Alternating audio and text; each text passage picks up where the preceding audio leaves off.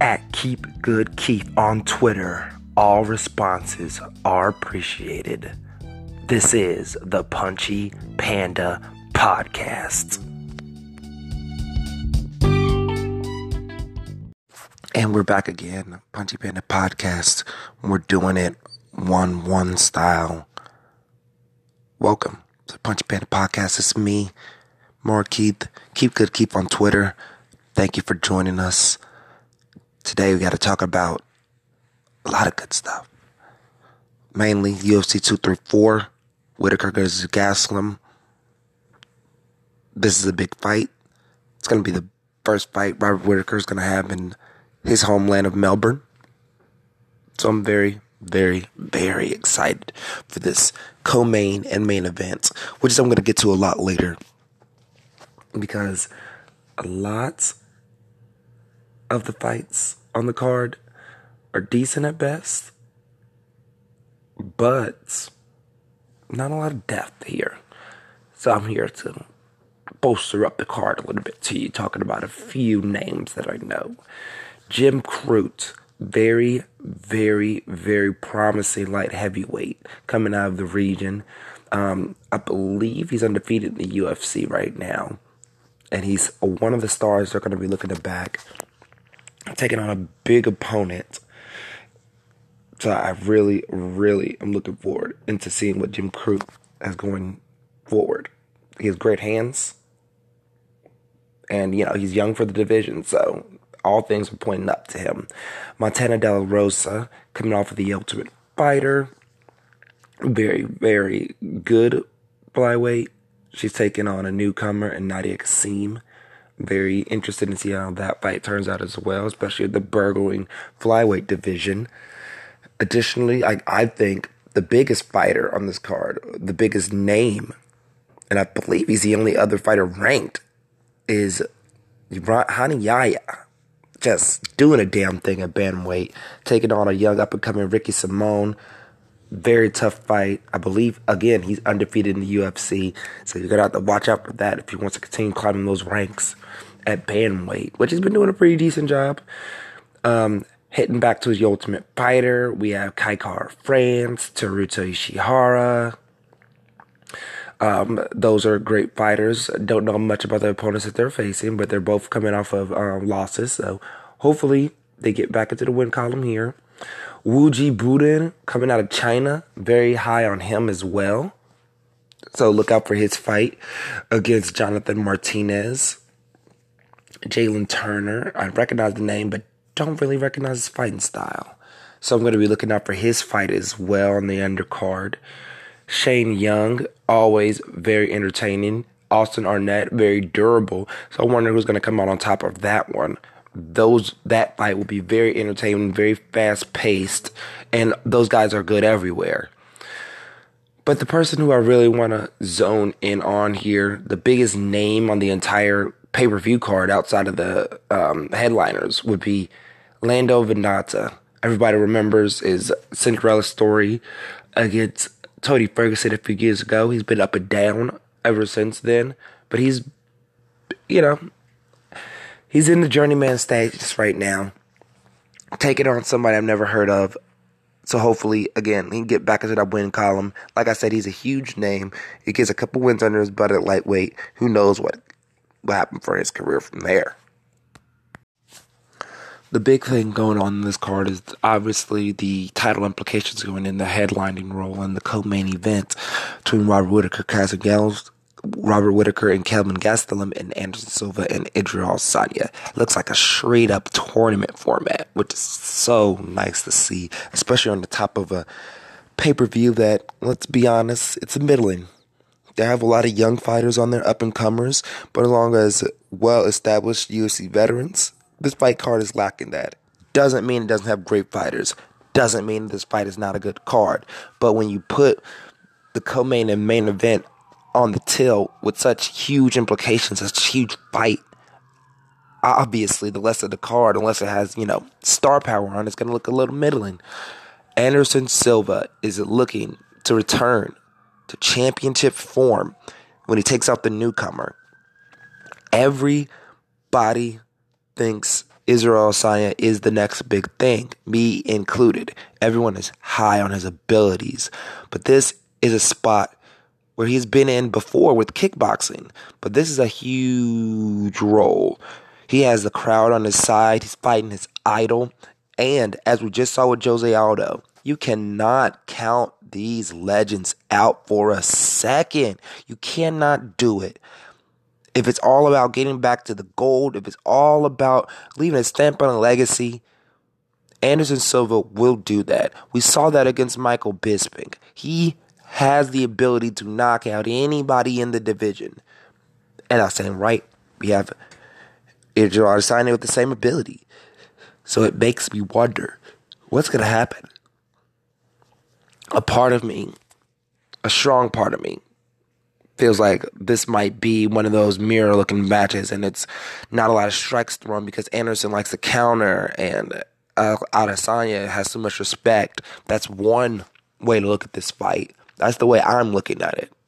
Because I personally believe that their striking abilities are about even, with Adesanya just having the youth and explosion on his side, which doesn't mean much when Anderson Silva has so much more experience, especially inside that octagon. Another way to look at this fight is the young eating the old. Stylebender has been set up in this position in Melbourne in front of his hometown to take out a legend and become a champion, to become a bona fide superstar when there's no other stars to look at on the card. That's also a very valid way to look at it. It's the way the odds makers are looking at it. But I don't want to put anybody on a pedestal before it's their time. You have to prove that you are championship quality. And personally and honestly, I don't think beating Derek Brunson was proof enough, because he has a willingness to be reckless. And I feel like if Derek Brunson was more focused on becoming a champion, maybe that fight would have went a little bit deeper and we would have seen a little bit more from Israel Adesanya. Not a direct shot at Brunson. We know, and he said this directly, that he came in for the kill, got caught. He's done that plenty of times in fights.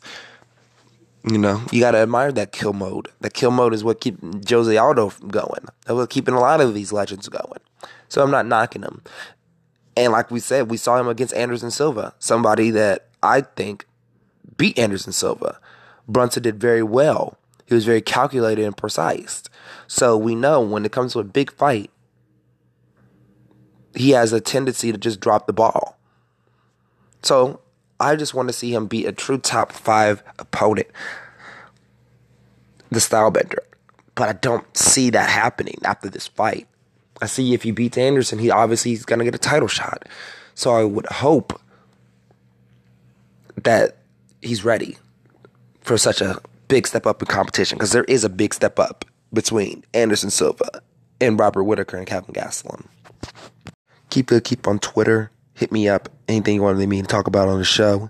Anything that you want me to know about you. You want to donate? You want to help support the show? Hit me up directly. DM me. Keep the proxy Pharaoh on Twitter. One thing that I noticed growing up being a wrestler is that people who had to cut weight, the people who didn't, had two dramatically different experiences at tournaments. Me, someone who was naturally on 125, didn't have to cut weight. Ate whatever I wanted, had a lot of fun. But to the people who did have to cut weight, it was miserable. I remember, unfortunately, seeing so many penises on accident just because people had to be naked to get on the scale. I know how it is to put that bag on and to run for an hour just to get that weight down. It's tough. It's very hard. And it's very hard to focus on your performance after that. If Robert Whittaker and Kelvin Gastelum are two examples of how amazing not cutting weight is, I don't know who else is. Kelvin Gastelum, who, by the way, 170 pounds, welterweight, missweight, won the Ultimate Fighter at middleweight, has knocked down every opponent he's faced at 185 in the UFC, with maybe the exception of Uriah Hall, and I believe he knocked him down too. Power translates. Robert Whittaker took out Derek Brunson and beat him at his own game. Hard, fast strikes, and inevitable takedown defense. The speed obviously translates. And now we're on the precipice of having two fighters at their natural weight actually competing for a world championship. And I don't know when the last time this has ever happened outside of the original UFCs. This is something that we need to see more of. This is something that would be amazing if we can get that 175-pound division. I think Woodley would have a much, much harder time fighting those two individuals. And the winner of this fight is setting himself up to actually prove the statements that I made. Anderson Silva and Israel Adesanya are true 100% middleweights. And Israel Adesanya is in his prime still. So, if the winner of this main event fight can beat one of them, a prime middleweight, I don't consider Jacare a prime middleweight,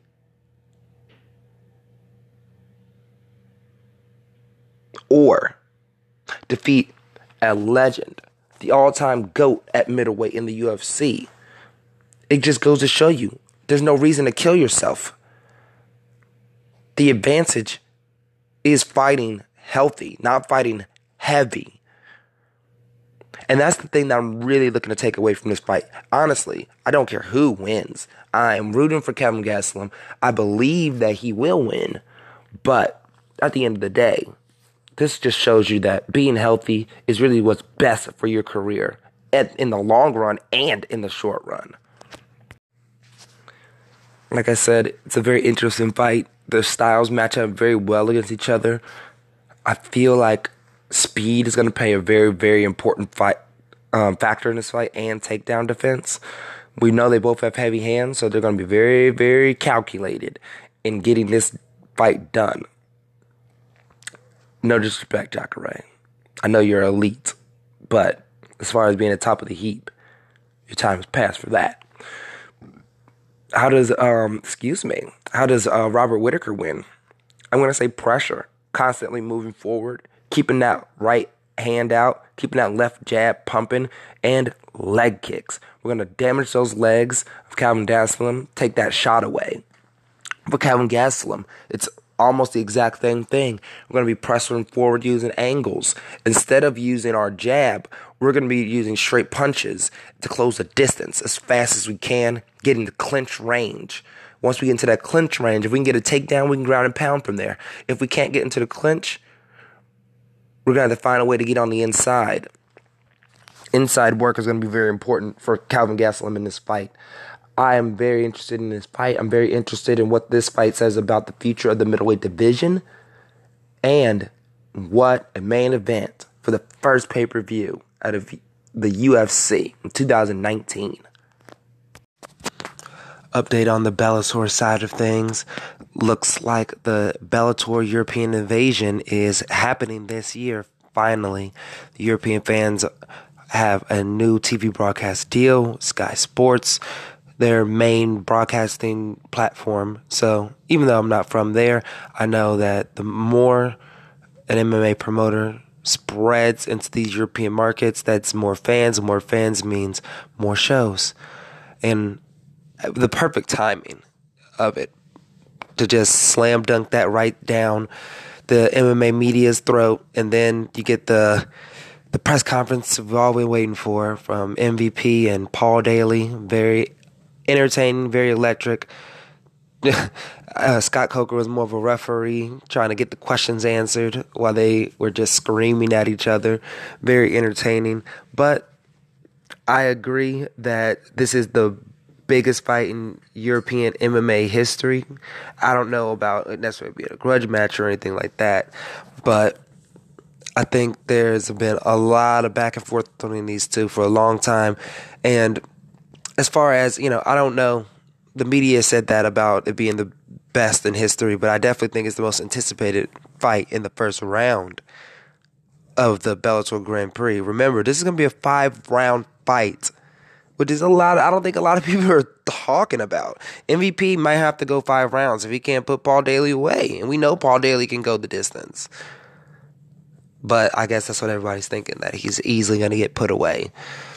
But only time will tell. Page is very, very confident, and so is Paul Daly. So that's going to give us a very, very great fight. I think Scott Coker and the Bellator company is doing a good job at mitigating the backlash that they're getting from the UK fans and media about the MVP Daly fight. I'm glad he had a pretty good explanation, basically stating that he wanted to do the fight in the UK. He got the green light from all parties involved to get the fight MVP versus Daly in the UK, but there wasn't a venue for the time slot that he needed. And, that happens. And that happens everywhere. That's why, at least that's what Dana White is saying, why they can't get into Hawaii. It's hard for them to procure a venue for the amount of time that they need. So, at least that's a good explanation of why MVP Daly is in freaking Connecticut. But at least we're going to have a great doubleheader in the state and 2 great main events. Oh, and I almost forgot. Remember, Bellator is this weekend as well. The return of Pitbull, the lightweight main event. Check that out.